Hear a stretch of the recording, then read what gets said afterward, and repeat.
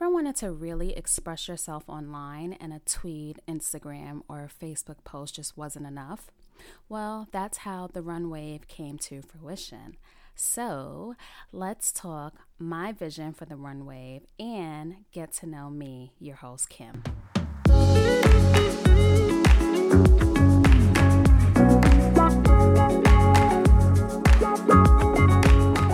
Hey Wave Nation, and welcome to the very first episode of the Run Wave podcast. I am your host, Straight Kim, or you can just call me Kim. This episode is going to be your introduction to me and my vision for the Run Wave podcast. I was born and raised in the Bronx, New York, and have lived in the New York City area for all of my 38 years. Well, except for that 1 year of first grade when I lived in South Carolina with my father. I am a wife, a mother, a lover of travel, and of course, a runner. I'm not a certified run coach of anything. I'm not the fastest runner out there by far, but what I am is very experienced in this recreational sport that we all love called running. My running journey began in the summer of 2012. I actually attended a family reunion that summer, and I met a female cousin for the very first time, and she told me all about this all-female, all-black running group that she was a part of. As soon as I got back to New York, I was on my computer finding out more information about this group.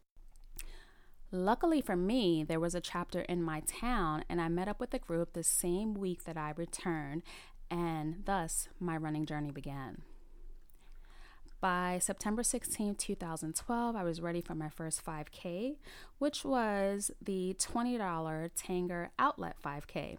And yes, this race started and finished at an outlet mall. But you know what? It was an amazing experience, especially for a first-time runner doing their first race. The race was extremely small, probably just a few hundred people, and it had a freaking amazing after party. I mean, there was free food, there was dancing, prizes, and we just really had a ball. And I even received a medal for my very first race, which was awesome. All of these elements together is really enough to get anyone hooked on running road races. I completed my first half marathon, the Brooklyn Half, on May 18, 2013. And gosh, I can't even believe that it has been almost 7 years since I ran my very first 13.1. My first out-of-town race was the Trenton Double Cross 10K on November 9, 2013. Now, in 2020, I actually laugh at the fact that I paid for a hotel in New Jersey to run a 10K because now I always say that I would never leave the state for less than a half marathon. I have really turned into a race snob. By 2014, I was itching to do something new. A group of girls in my local running group were actually training for a triathlon. Now, never in my wildest dreams did I ever think that I would become a triathlete. In April of 2014, I did my first mini tri. And mini tri for this race meant it was a 400-meter indoor pool swim, a 6-mile bike, and a 2-mile run. The term mini really represented this race because that is exactly what it was for this distance, but it really got my feet wet in the sport and opened my eyes to something new, and I was hooked from then on. In June of 2015, I completed my first 70.3 race, which was the Ironman Eagleman 70.3. And I have to say that was the absolute hardest race that I've ever done. It's in, I believe, Cambridge, Maryland, and it was like 90 degrees that day. On the run of that race, it was like the zombie apocalypse. Everybody was walking the run. I had never seen anything like it. And I just remember that I was sunburned for for the whole week. I felt this sunburn. I was like 5 shades darker than usual, and I was just hurting. My hands were swollen. It was just a really tough experience, but it was a really great experience for my first 70.3, and I will never forget it. That same year, I ran my first New York City marathon in November. And in September of 2016, I completed my second half iron, the Atlantic City Ironman 70.3. And wow, I just cannot believe it's been 3.5 years since I've done a triathlon. And I actually do really want to get back into the sport. I just have to find the time to train, to do so. It is really like another full-time job training for a tri. So according to Athlinks, I have completed 131 races since 2012, which is mind-boggling to me. And it's actually probably a little bit more because some of the international races that I have done don't appear on my Athlinks profile. My current race goals are to run a half marathon in all 50 states. Yes, it is a lofty goal. I think I've been at it for maybe 4 years or so, but I just really started taking it seriously in 2018. I have completed 18 states so far, with my next state being Seattle, which is coming up in June.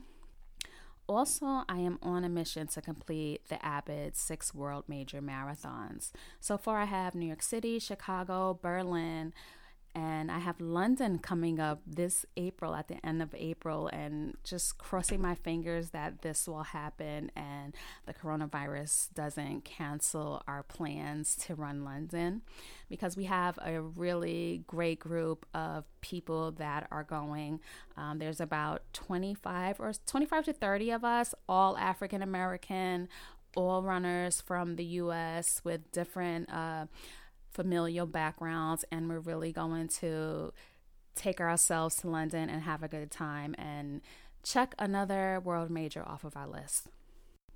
Once I'm done with London, I would have completed 4 out of the 6 world majors, and I will have Tokyo and Boston remaining, which I hope to do over the next 2 years, one year, one the next year. I haven't decided the order yet, so we'll see how that goes. Phew! That was my running resume in a nutshell. I always say that people have such short attention spans today, myself included, and just don't like to read. Case in point, you put up a post on IG, 3 seconds later, someone liked that post. There is absolutely no way that that person actually read your caption. So I usually like to keep my captions pretty short, but sometimes I do go long with them. And I mean really long. Those are usually the posts of mine that people actually read and comment on. So I get the most engagement in those really long and detailed posts. I put up a post a couple of weeks ago about a minor ache that I've been having for a while. Now, when I write these long-ass captions, I always add something at the end along the lines of, did you make it to the end of this post? Or, whew, that was a lot. You're the real MVP for reading all of it.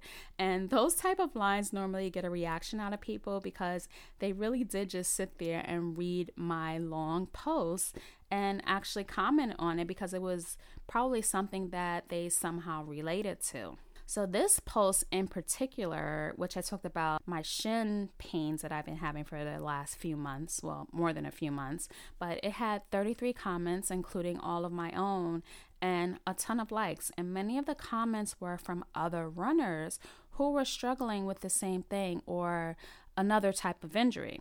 And this is what prompted me to want to take the conversation further, because you really can't fully explain yourself in an Instagram post or in a tweet. There's just not enough real estate for you to do that online. Some subjects just require more conversation. So I started the Runwave podcast to have that conversation with other runners.